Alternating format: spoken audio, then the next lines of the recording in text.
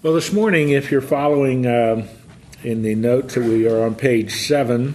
We're about to begin our study of chapter 5. Chapter 5 is the collapse or the fall of Babylon. And what I thought we would do is turn back for just a moment, and I say back, here in Daniel, just go back in your Bible to the book of Isaiah, chapter 44. The last verse of 44 and the first couple of verses of chapter 45. This is nothing short of extraordinary. This is one of those parts of the Bible that give significant proof to the validity, veracity. Veracity means truthfulness of prophecy. Isaiah wrote his prophecy about 700 B.C. We are talking about an event that occurred in 539 B.C. Now, did you hear what I just said? Isaiah writes his prophecy about 700 B.C. That's when the book of Isaiah is written, about 700 B.C. Chapter 5 is occurring in 539 B.C. And Isaiah prophesies this event. Isaiah prophesies the rise of Cyrus the Great.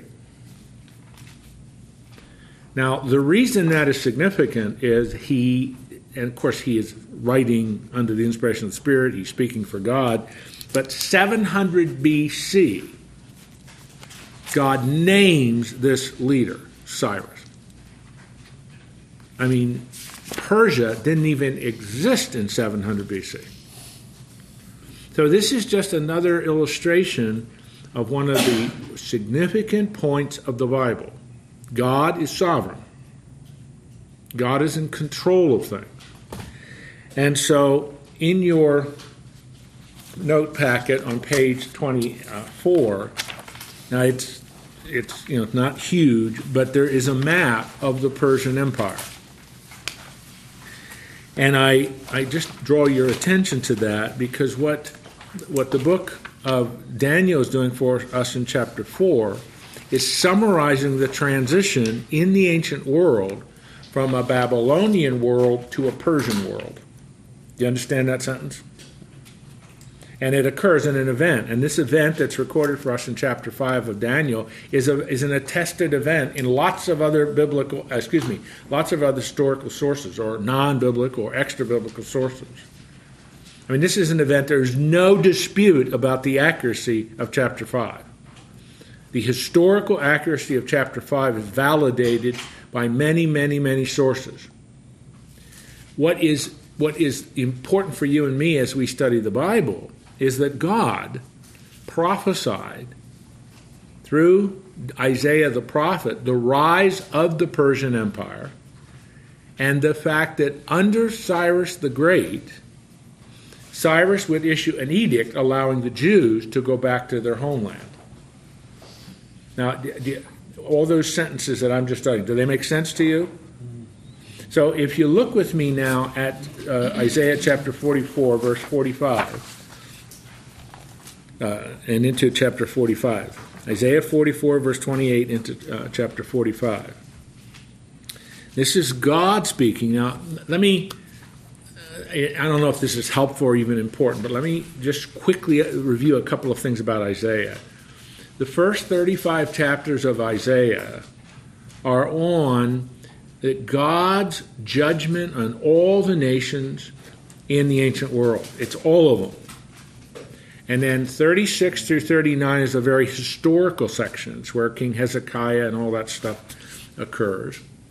And then chapter 40 through the end of the book, chapter 66. So chapter 40 through 66, God is focusing on what he's going to do with Judah, what he's going to do with the Jews. And so it's a very significant part of that account. What is he going to do with the Jews? So in verse 28 of chapter 44, we read, "It is I who says of Cyrus, he is my shepherd. He will perform all my desire. He declares of Jerusalem, she will be built, and of the temple, your foundation will be laid." Now, I don't know if you're following the importance of that. Isaiah is writing this in 700 BC. The captivity in Babylon hasn't even occurred yet. And so what God is doing through Isaiah in chapter 44 and into 45 is saying, I'm going to raise up a ruler who's going to let you go back. So even before it has occurred, he is telling them, I'm going to bring you back, and I'm raising up a king. His name is Cyrus. He names him. 160 years before he does it, he names him. He's going to let you go back and rebuild your city. Who is in control of history? I mean, it's just this is stunning for the liberal critic. They don't know what to do with a verse like this. And so they call it, well, this is Deutero Isaiah. This is written after the event. It's the only way they can get around it. And then into chapter 45, thus says the Lord, and the Lord there is Yahweh, to Cyrus his anointed, whom I have taken by the right hand, to subdue nations before him, to loose the loins of kings, to open doors before him, so the gates will be shut. I will go before you, make the rough places smooth. I will shatter the doors of bronze, cut through the iron bars. I will give you the treasures of darkness. I mean, I'm going to stop there, because the point is, what is the language of this? I will go before you, Cyrus, and prepare the way for you, because you're going to do what I want you to do. That's what chapter, verse? I'm just reading from Isaiah 44, verse 28. 28. Okay. Into chapter 45. Then. Okay, thank you. So it's just, again, I want to start our study of Daniel chapter 5 with this remarkable passage from Isaiah. 160 years before it occurs, long before Cyrus was even born, God is saying, I'm going to raise up a man. He's going to be a king. He's going to be Cyrus. And he is going to do what I want him to do. What's the main thing he's going to do? He's going to issue a decree which is going to allow the Jews to go back to their land. And it's just staggering. Here you see another illustration of the hundreds and hundreds and hundreds there are in the Bible of our God who is in control of history. He is accomplishing what he accomplishes, even if he uses evil rulers. So the empire of Persia is the empire that will destroy the Babylonian Empire. And chapter 5 of the book of Daniel is the account of that destruction. When Cyrus's armies attack the capital of Babylonia, Babylon, and destroy it. Now, as I said a moment ago, in the Chronicles of Cyrus, in the Chronicles of Nabonidus, these events that are recorded in chapter 5 are also recorded. So this isn't just a fairy tale. This is history. It's valid, verifiable history. And the Bible is not saying something that is contradictory to history. It is simply validating what history tells us from the perspective of God. Now, a lot of introductory stuff here. So Cyrus is the king of Persia, prophesied in 44 and 45 of being the agent God will use to subdue the nations and allow the Jews to go back. By the way, in the British Museum, it's something called the Cyrus Cylinder, and there's a copy of it in the first floor of the United Nations in New York. At Cyrus Cylinder, it's just what it is the account of the decree of Cyrus letting the Jews go back to their land. And it's I get really excited. It's the actual. There are many of those. We have multiple copies of Cyrus's edict, but that's one of the most famous. The wording is exactly what is in the book of Ezra, because Ezra records the decree of Cyrus as well. So here again, you see these major players in ancient history. God is accomplishing his purposes. Yeah. Okay? At the time when Isaiah was prophesying that, the Jews were still in the land. Mm-hmm. And how did they feel about it? It's about 700 BC. And how did they respond to that prophecy that they're going to be kicked out and go back? Manasseh had Isaiah sawed in half. That's a good thing. So, I mean, I'm just telling you, Isaiah's prophecies were not widely accepted. And the tradition has that King Manasseh, the king of Judah, had him sawed in half. Just because of his prophecy? Yeah, because of his prophecies. Yeah. Because Manasseh was, I don't know how much you remember some of the kings of Judah, but Manasseh was one of the most wicked kings of Judah. He was a horrible king. And God takes him to Babylon. And it's really fascinating because Manasseh repents. He repents of his sin and his idolatry. And so, I mean, it's kind of, God never gives up on somebody, no matter how wicked they are. But that doesn't have anything to do with our study. So quit knocking these bunny trails. No more questions. No, I'm just kidding, Fred. Well, this is a bunny trail. I was just thinking about how, we don't know what we're going to name our child. The mother and the father, and they go, well, and they've got this myriad of names. Yeah. And it's that name. Yeah, God. I mean, it isn't just I'm going to raise up a great ruler who's going to do this. Here is his name, 160 years before he does it. It's just. And there are other instances in the Bible where you have a name of somebody prophesied. But this one was Cyrus, because Cyrus was one of the most powerful men of the ancient world. If you ever go, and we can't do that right now, but if you ever go to Iran, his tomb is there in Iran. It's a major, well, I don't know about now because so much upheaval in that part of the world, but it is a major tourist attraction, the tomb of Cyrus. That's one of the things you always have to remember, and again, this has nothing to do with our lesson, chapter 5 of Daniel, but Iran, the country of Iran today, what we call Iran, is Persia. And Persia, people who live in Iran are not Arabs. They're Persians. And you have to remember that when you look at the geopolitical things of 2015 in the ancient world, in the Middle East. You have the Persians in the east, Iran, and then you have the Arabs, and then over here in Israel you have the Jews. And it's kind of really important. And historically, the Persians and the Mesopotamia have always fought one another. Always. I mean, it's always fought one another. And so when the United States overthrew Saddam Hussein in 2003, we erased the major balance against Iran. Because Saddam Hussein, I'm not a fan of Saddam. All I'm saying is he was the balance to Iran, and we got rid of him. Now Iran is just running all over the Middle East. And that agreement, which our president agreed to, is going to allow Iran to even further extend its influence.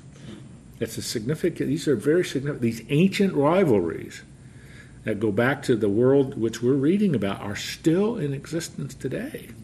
They haven't been done away with. Chapter 5. Now, on the board I wrote something else. Belshazzar is the king, but he is really a prince. He's the second one of the kingdom. His father is Nabonidus. Nabonidus is not mentioned in this in this chapter. He is not on the scene. He's down building a city in Arabia. It's called Tema. He's building a city down there. So his son is now ruling in his place. You follow me? He's a young, arrogant, untested, belligerent, bombastic, boisterous idiot. I mean, he really is. Evil. I mean, he is incredibly incompetent. His father's down in Arabia building this great port city. And he leaves his son because at that point it seemed like things are secure. Which again was not wise because Persia was on the march. And Persia, now this is really, really important. We know this from the extra-biblical sources. When Daniel 5 is occurring, the Persian armies have surrounded Babylon. They have laid siege to the city. Do you understand what I mean by laid siege? Does that make sense? Yeah. They've surrounded the city. Now, Babylon is a very difficult city to conquer because the Euphrates River runs right through it, and its walls were enormous. It seemingly was impregnable. So what Belshazzar does in calling this feast is to mock the Persians. You may be outside our walls, but you're never going to conquer us. And we're just going to have a party in here. We're going to just make fun of you. And in addition, he mocks the Jews by bringing all the implements that his grandfather Nebuchadnezzar had brought to Babylon and they're going to have a drunken orgy with the Persians outside the walls. Belshazzar the king held a great feast for 1,000 of his nobles, and he was drinking wine in the presence of the 1,000. When Belshazzar tasted the wine, he gave orders to bring the gold and silver vessels which Nebuchadnezzar his father had taken out of the temple, which is in Jerusalem, in order that the king and his nobles, his wives, and the concubines might drink from them. Then they brought the golden vessels taken out of the temple, the house of God, which is in Jerusalem. The king, his nobles, his wives, and his concubines drank from them. They drank wine and praised the gods of gold and silver, of bronze, iron, wood, and stone. Now, I hope you understand the incredible irony, but also cynicism that's in these verses. Here you have Belshazzar, this rather incompetent young son of Nabonidus, having a drunken orgy with the Persians on the other side of the wall, praising, worshiping these dead gods. And part of this mocking is he brings the vessels from Jerusalem. That's what they're drinking from. Verse 5. Suddenly. Now, New American Standard is what I'm reading from. That's how it translates. Suddenly, the fingers of a man's hand emerged and began writing opposite the lampstand on the plaster of the wall of the king's palace. And the king saw the back of the hand that did the writing. Then the king's face grew pale, and his thoughts alarmed him, and his hip joints went slack, and his knees began knocking together. Now, that verse 6 is very graphic. What word would you use to describe Belshazzar's demeanor at this point? Fear. Terror. Total fear. This guy is out of control in terms of his fear. And I mean, I would understand why, wouldn't you? I mean, the walls of the ancient world, and this was true in private homes as well as in palaces, they were like whitewashed. They were whitewashed plaster. And so this hand, there's no arm or no body, it's just a hand, is writing on that white. So it's very distinguishable. And, that would be a rather terrifying thing to see, wouldn't it? And you just remember all that is going on here. He is mocking God. That's intentional. There may be in back of this just the stuff that he had heard about Yahweh, about his grandfather, because his grandfather's Nebuchadnezzar, and all that stuff. So he's not only mocking Persia, he's mocking Yahweh. And the contrast, as he mocks him, they're worshiping these dead gods. Okay, God says it's time for you to be called to account. And that's what God does here. And the king called aloud to bring in the conjurers, the Chaldeans, the diviners. Now, you've seen those phrases before. These were Nebuchadnezzar's advisors. This is the court. The king spoke. Any man who can read this inscription and explain its interpretation to me will be clothed with purple, have a necklace of gold, and have authority as the third ruler of the kingdom. Third ruler, Nabonidus is first, Belshazzar is second. He would be the third one. That's what that means. Then all the king's wise men came in, but they could not read the inscription or make known its interpretation to the king. Then Belshazzar, greatly alarmed, his face grew even paler, and his nobles were perplexed. Then the queen entered the banquet.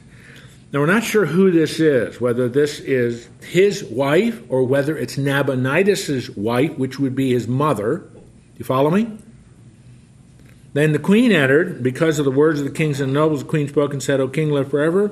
Do not let your thoughts alarm you or your face grow pale. No worries. There is a man in your kingdom in whom is the spirit of the holy gods.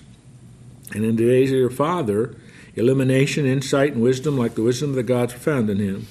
And King Nebuchadnezzar, your father the king, now it's his grandfather. That was very typical. You would just refer to any descendant as your father. The king appointed him chief of the magicians, the conjurers, the Chaldeans, and the diviners. Now, presumably, we are to infer here, Belshazzar didn't know Daniel. He hadn't have him in his court. That makes sense. That's logical to conclude that. But she remembers him. And she says, you got to get that guy here. This was because an extraordinary spirit, knowledge, and insight, interpretation of dreams, explanation of enigmas, solving of difficult problems were found in this Daniel. Verse 12 is a nice summary of the credentials of Daniel. This is his resume. Now, that's sort of be funny. Usually it brings a laugh, but not with you guys. All right. This is just a summary of his reputation. Let Daniel now be summoned, verse 12 says, and he'll declare the interpretation. Verse 13.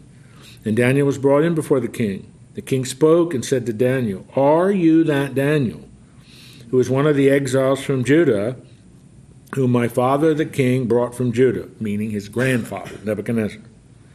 Now I heard about you that a spirit of gods is in you, and illumination, insight, extraordinary wisdom have been found in you. Just now the wise men and conjurers were brought in before me that they might read the inscription and make its interpretation known, but they could not declare interpretation. But I personally have heard about you, verse 16, that you are able to give interpretation, solve difficult problems. Now, if you are able to read the inscription, make its interpretation known to me, you will be clothed with purple, wear a necklace of gold around your head, your neck, and you will have the authority to serve the ruler of the kingdom. Verse 17, I love Daniel's response. Keep your gifts for yourself. It's kind of an insult, wasn't it? Yeah. Keep your gift. Give your rewards to someone else. However, I will read the inscription and make the interpretation known to him. All right, now, before we look at Daniel's comments and interpretation, are there any questions either about the historical background of this or what has gone on here with Belshazzar? Everybody with me? This is a device of mine to use so I can get a sip of coffee. That's it. I choose to Yeah. call the queen his mother, because she would have known. It would seem, I agree with you, it's hard, we can't make a decision from the text, but it seems reasonable that this is probably his mother. It's questionable whether his wife would Yeah. have that knowledge. That's exactly right. That's just a reasonable inference to make there. Yeah, that's right. But then why wouldn't his wife, his mother then, be with his father? Well, Darrell,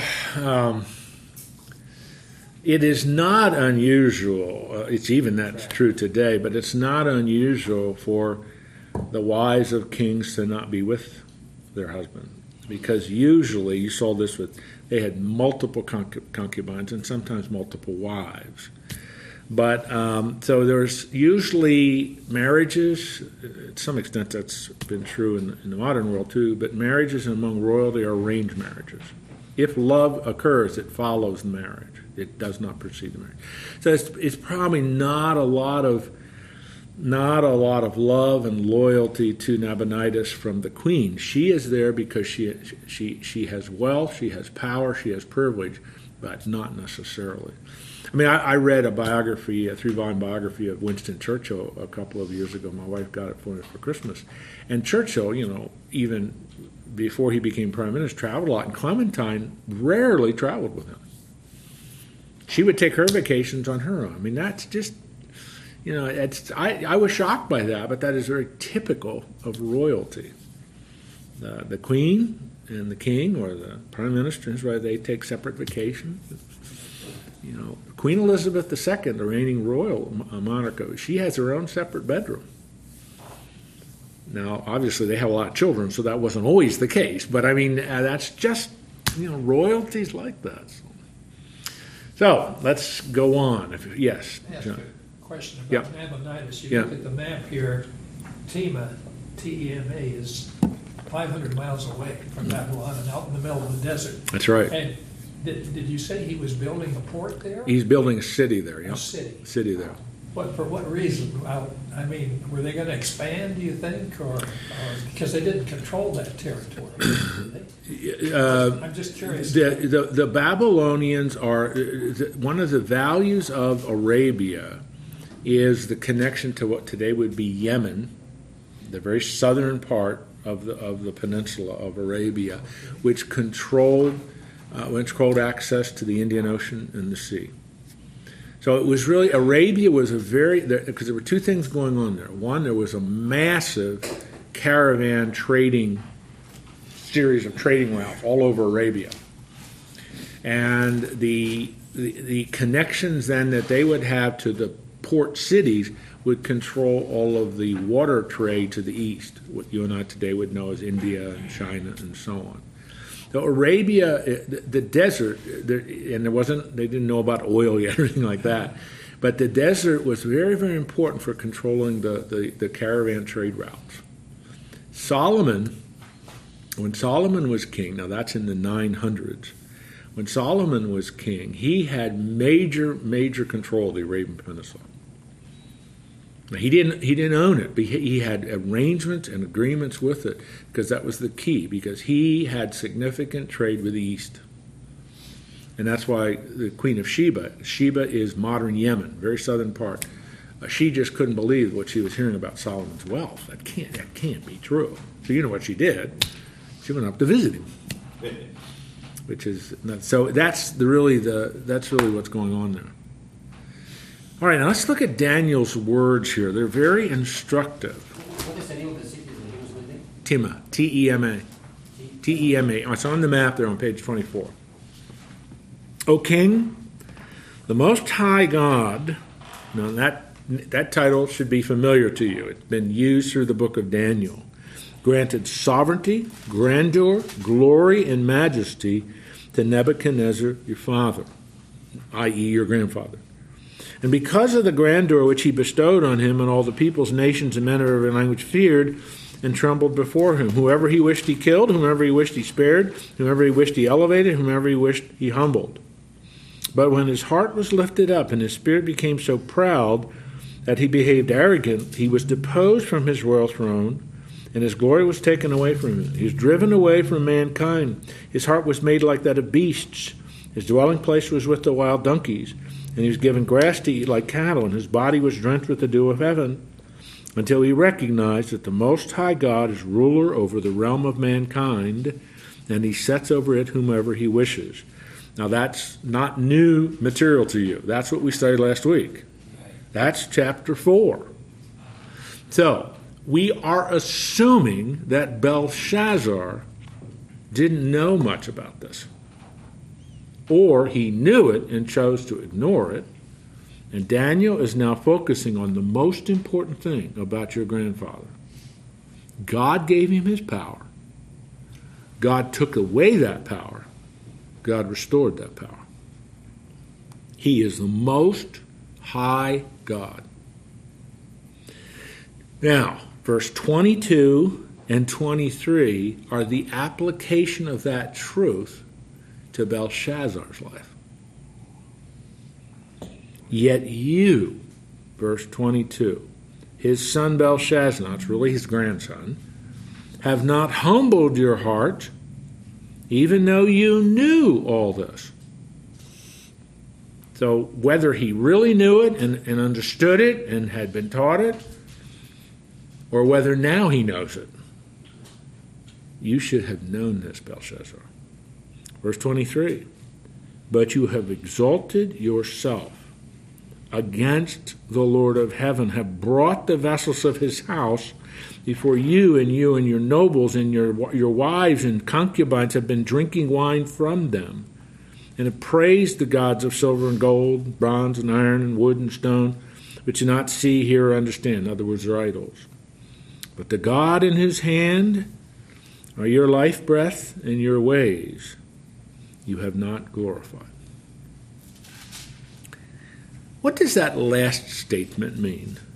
But the God in whose hand are your life breath and your ways. What does that mean? God is ultimately in control. Yeah. Life breath. He gave you life. You are in existence because of him. And your ways. Again, I mean, this is just extraordinary. These verses are just extraordinary verses. Your grandfather learned that lesson, but you have not.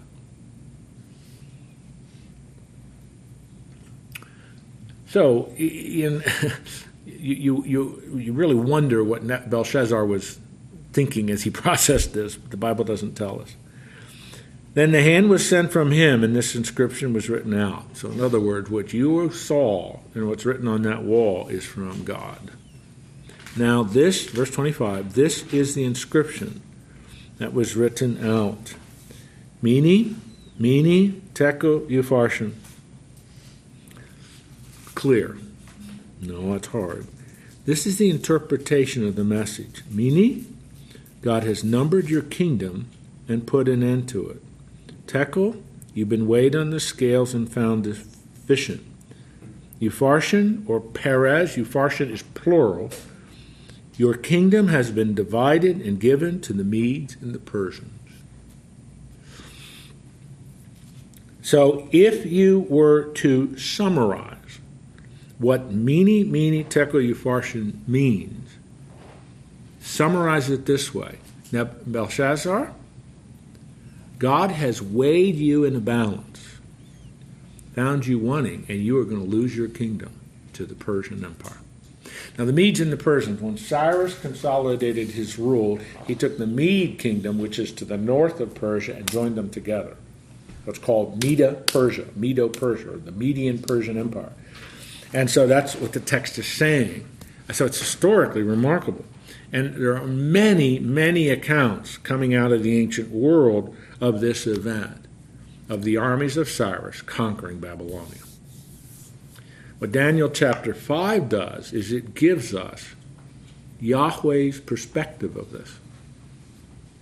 It is because you, Belshazzar, have defied and mocked the God who gave you life and the God who gave you your rule. You have been weighed, found wanting. You're going to lose it all.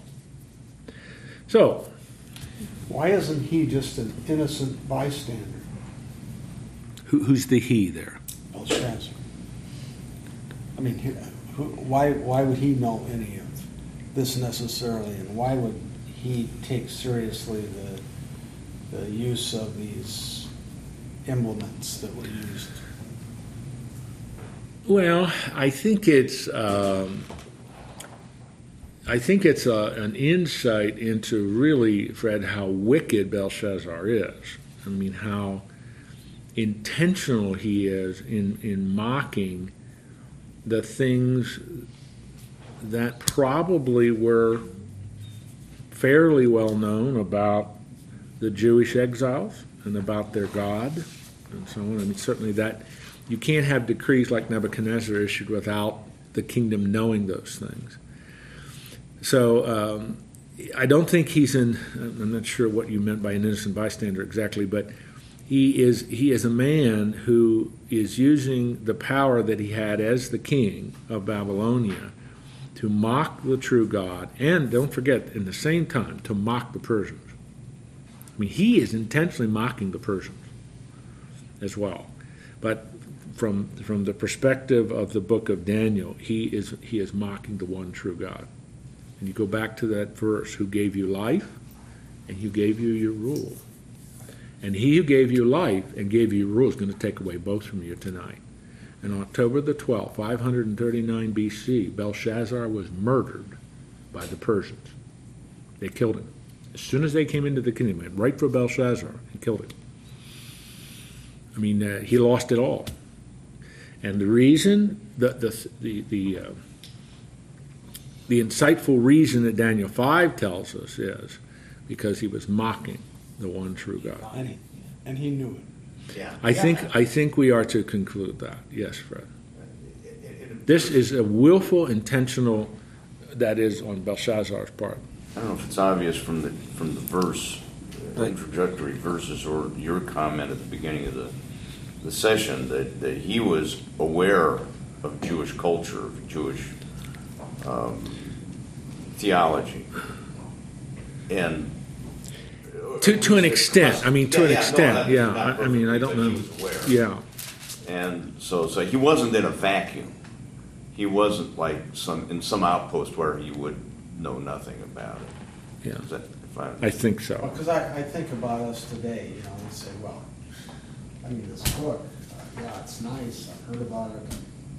There's churches around. So we're accountable. Yes. Yes, we know. Now you have a principle in the New Testament, and the principle is you are accountable for the amount of light you receive, the amount of revelation, the amount of truth you receive. If you live in the United States of America, how much truth about the one true God is there? Is it available? Yes. I mean, it's Yes. Bibles are everywhere. Yes. Television has messages. Radio has messages. Billboards. I mean, you have people have the opportunity to hear the truth. People hear the truth. But generally speaking, and this is a very broad stroke statement, there is not that response to the truth. There's that. In some cases, mocking. In some cases, it's just a nonchalant, apathetic complacency. I'm not really sweating this. I'm the captain of my ship, my life. And that's one of the millennial generation. You know that phrase, don't you, millennials? Millennial generation is a generation that deeply committed to the value of personal autonomy.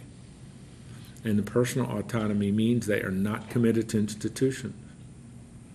And that is, marketing people in business are really aware of that, because that's very, very important now.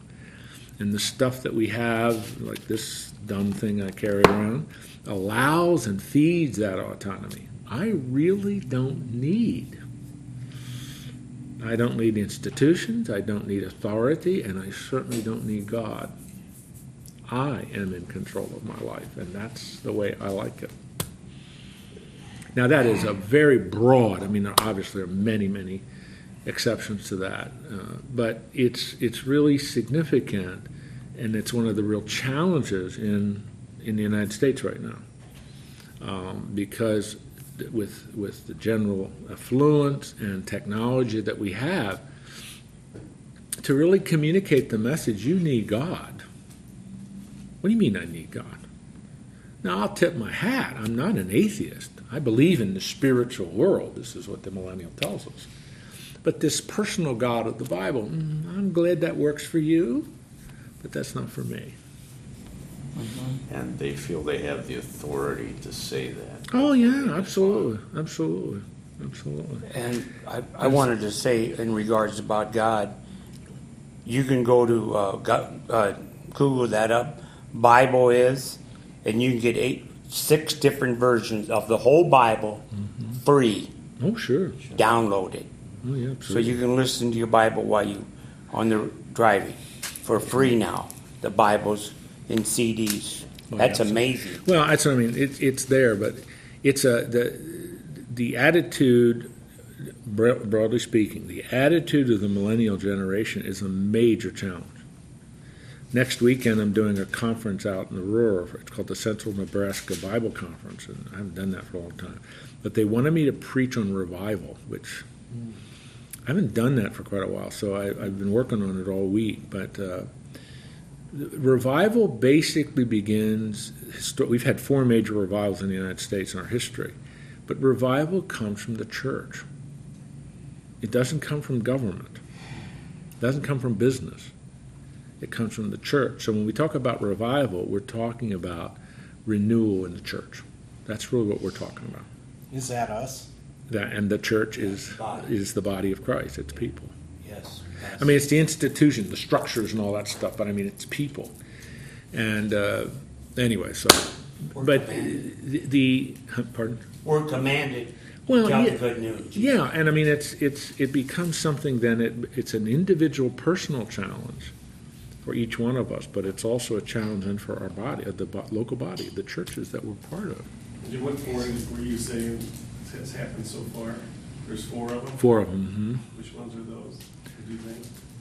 Now that is a real bunny trail, Tom. All right, I'll do really quickly. The First Great Awakening in colonial America, and it's roughly the 1730s and 40s. Then the Second Great Awakening, which is the first couple decades of the 1800s. Then the I won't call it the Third Awakening, but the Third Revival, which begins in 1857 and goes on through into the 1880s. And Moody is a part of that. And then the fourth major awakening is in the 1950s. What And was it? World War? Well, no, that'd be after World War. That'd be after World War II but- is over. But it's and it was that's when Billy Graham's mass evangelism. But you had a significant This is an amazing statistic. But in the 1950s, on a Sunday morning, 80% of Americans were going to church. 80%. Right now it's less than 20. Huh? Right now it's less than 20. Oh, yeah, I know. Now in America, that's right, it's less than 20. And you go to Europe, it's about 3%, Western Europe. So, I mean, it has radically changed. And in the 1950s, Dwight David Eisenhower comes to Christ when he is president. He's the only president in the United States to be baptized while in office. And he is the one who, added "In God We Trust" to the Pledge of Allegiance, "In God We Trust" on our currency, and that kind of under God, to the Pledge of Allegiance. And those kind of things were really important. And part of it too was that's the Cold War's beginning, and you were battling atheistic communism. You know what I mean? And it was really, who are we? We know who they are, and who are we? And that's just, we've lost all that. Now the danger in America is this autonomy of the millennial generation is sending the message, I don't really need God. But if I have got it, one writer has called it's a moralistic therapeutic deism. That's the religion of the millennials. Moralistic, there is a morality, but it's therapeutic, it's all about me, and it's deistic. My God, there's a God, and there's a God who is ultimately up there, but we don't really know an awful lot about him. The deistic God comes out of the Enlightenment. He created everything, then set it up to work on perfect natural law and leaves. He's up there, but, and that's the kind of God of the millennial generation. There's a God. They're not atheist, but it's a God that meets their needs. But the problem is most of the awakenings happens with disasters and, very bad stress to everybody. You can see in the video. Often that's the case. Which is not good. People have to hit bottom to woke up. Sometimes, yeah. Andrew?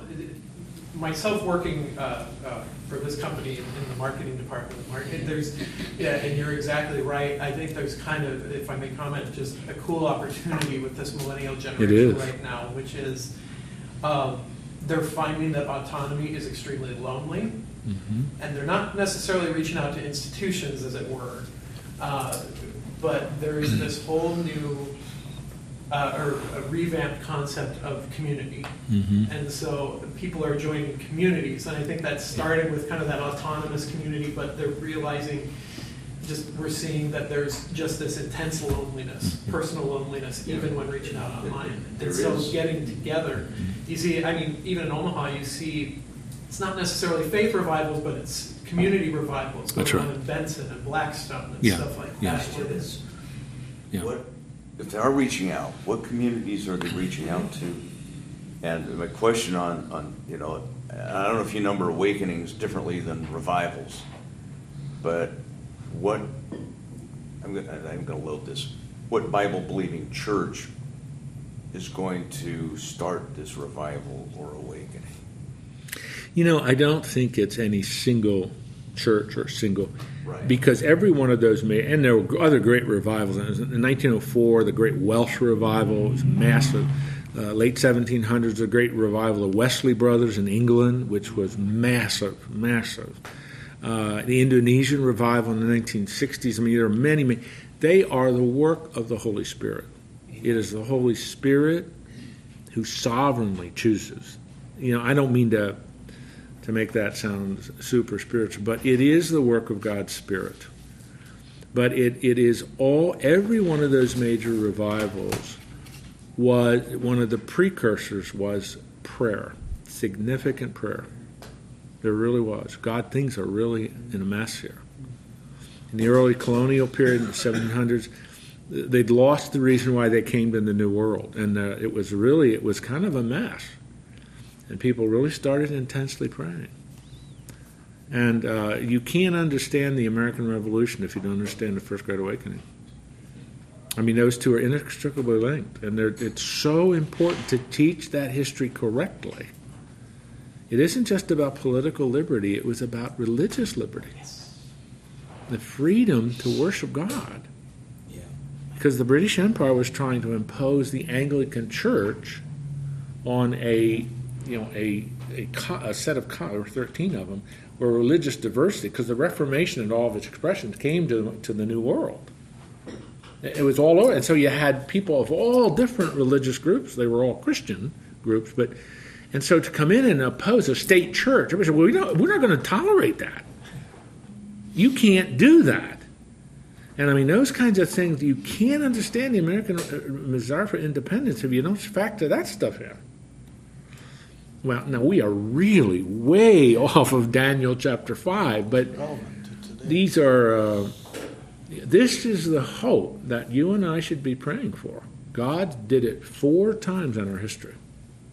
Could he do it again in America? Oh, yeah.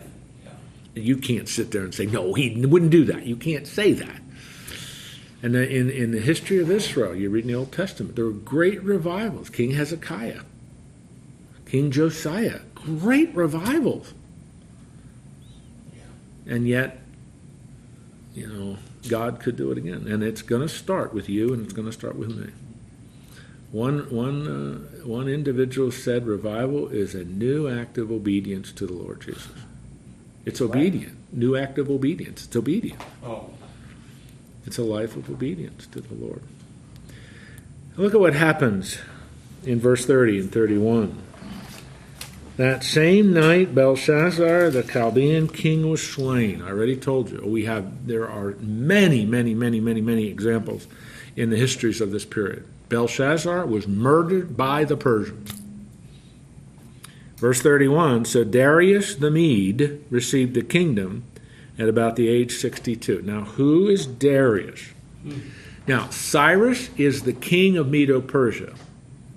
And he divided his empire into segments, and Darius is given the rule over this part of his kingdom. So you had Cyrus and you had Darius. You follow me? So Darius, the Mede, Medo-Persian Empire, Darius is a Mede. He is given authority over this part of the empire. He would be like a governor. He would be like a governor. Another name for him, and it doesn't matter, you won't know, it doesn't mean anything to you. I have that in your notes, is Gubaru. We have multiple extra-biblical accounts of him. Now, this is really important because it is going to be Cyrus. This is 539 BC, when Babylon is conquered and Belshazzar is murdered by the Persians. Within a couple of weeks, Cyrus is going to issue the decree to allow the Jews to go back to their kingdom, i.e. Judah, rebuild their temple, their city, Jerusalem, and their temple, at the expense of the Persians. Mm-hmm. Yeah. The Persian Empire is going to pay for this. And that is all detailed for us in the books of Ezra and Nehemiah. And the decree of Cyrus to allow them to go back is in the book of Ezra. It's quoted there. We have an account. It's exactly word for word what's in the Cyrus cylinder that is in the British Museum. I mean, I'm just saying these are not. Well, this is just biblical stuff. No. This is verifiable, major historical documents. So this is a very exciting time in human history. It's a transition from one great empire to another great empire. This is the demise of the Babylonian Empire and the rise of the Persian Empire. So it's in a period of major transition in the ancient world. And Daniel's right in the middle of all this. Isn't that sort of neat? Okay. All right. So now with Daniel chapter 5 behind us, now the question is, this is the big question, what's going to happen to Daniel? And what's going to happen to those other Jewish exiles now that Persia controls them? Well, that's what chapter 6 is about. Because chapter 6 is the last chapter in the account in Daniel's life that's in the book. But this time, Daniel is a very old man. He's probably about his mid-80s. And he is serving the king of Persia. And he has a role similar to what he had in the Babylonian. He's like a prime minister. And you're going to find the same thing. The other leaders of the kingdom are jealous of Daniel. And so Daniel chapter 6 is that, you learn this in Sunday school. This is the lion's den. This is the lion's den story. But what is really important about the lion's den story is the reaction of the king of Persia, or the governor of Persia. That's what's really important. Okay? Is this where they start writing in Aramaic?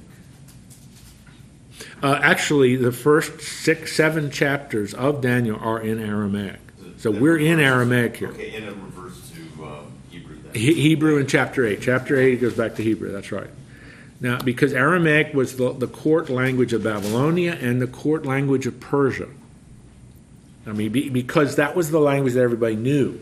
Now, what they would speak in the court to one another would have been Persian, but the language of the decrees, the language of the court, was Aramaic. All right, now, any other questions here? Because Joel.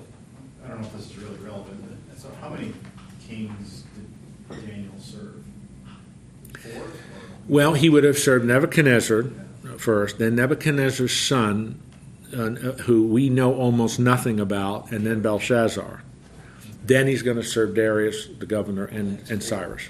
So 4 major kings, that's right.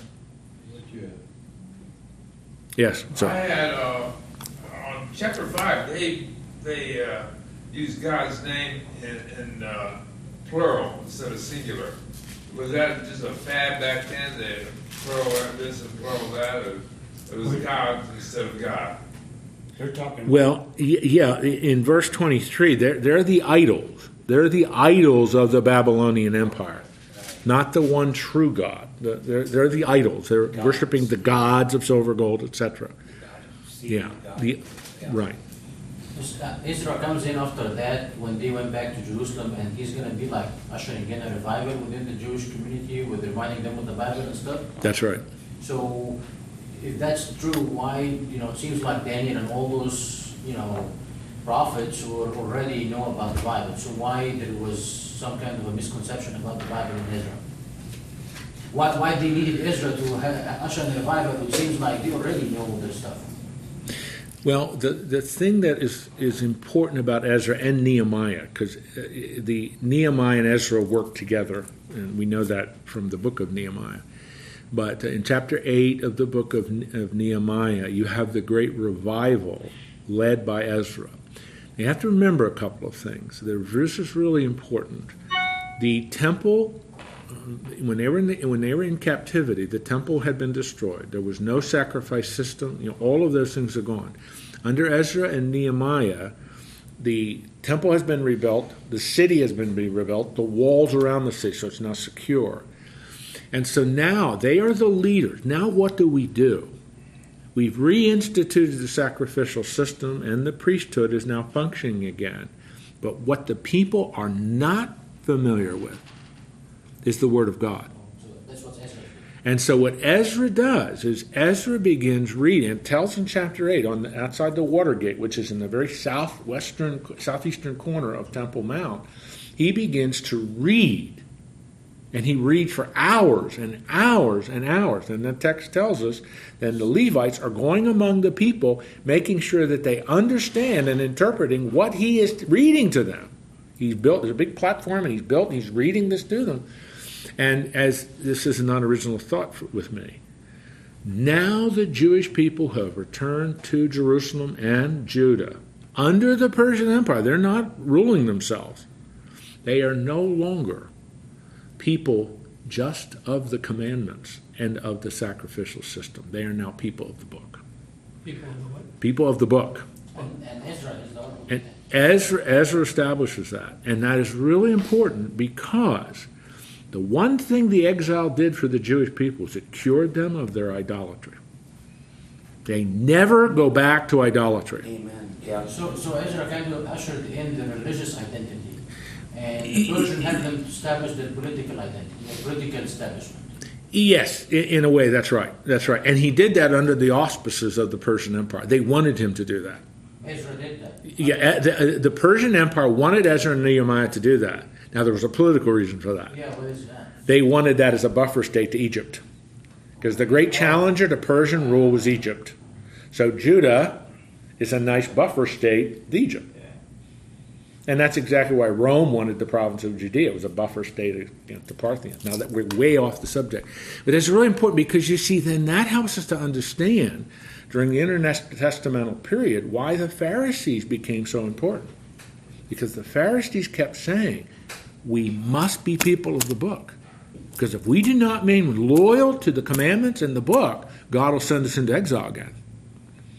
So in that 400-year period, they went from a very positive, significant group of people, keeping the people of Israel focused on the Word of God, into a highly legalistic 612 commandments you must keep to merit the favor of Yahweh, and if you don't, that's very different. So yeah, Ezra and Nehemiah's revival are very, very important. That's a very important revival because it got them back to the book. Not because they didn't rule themselves. What was their identity?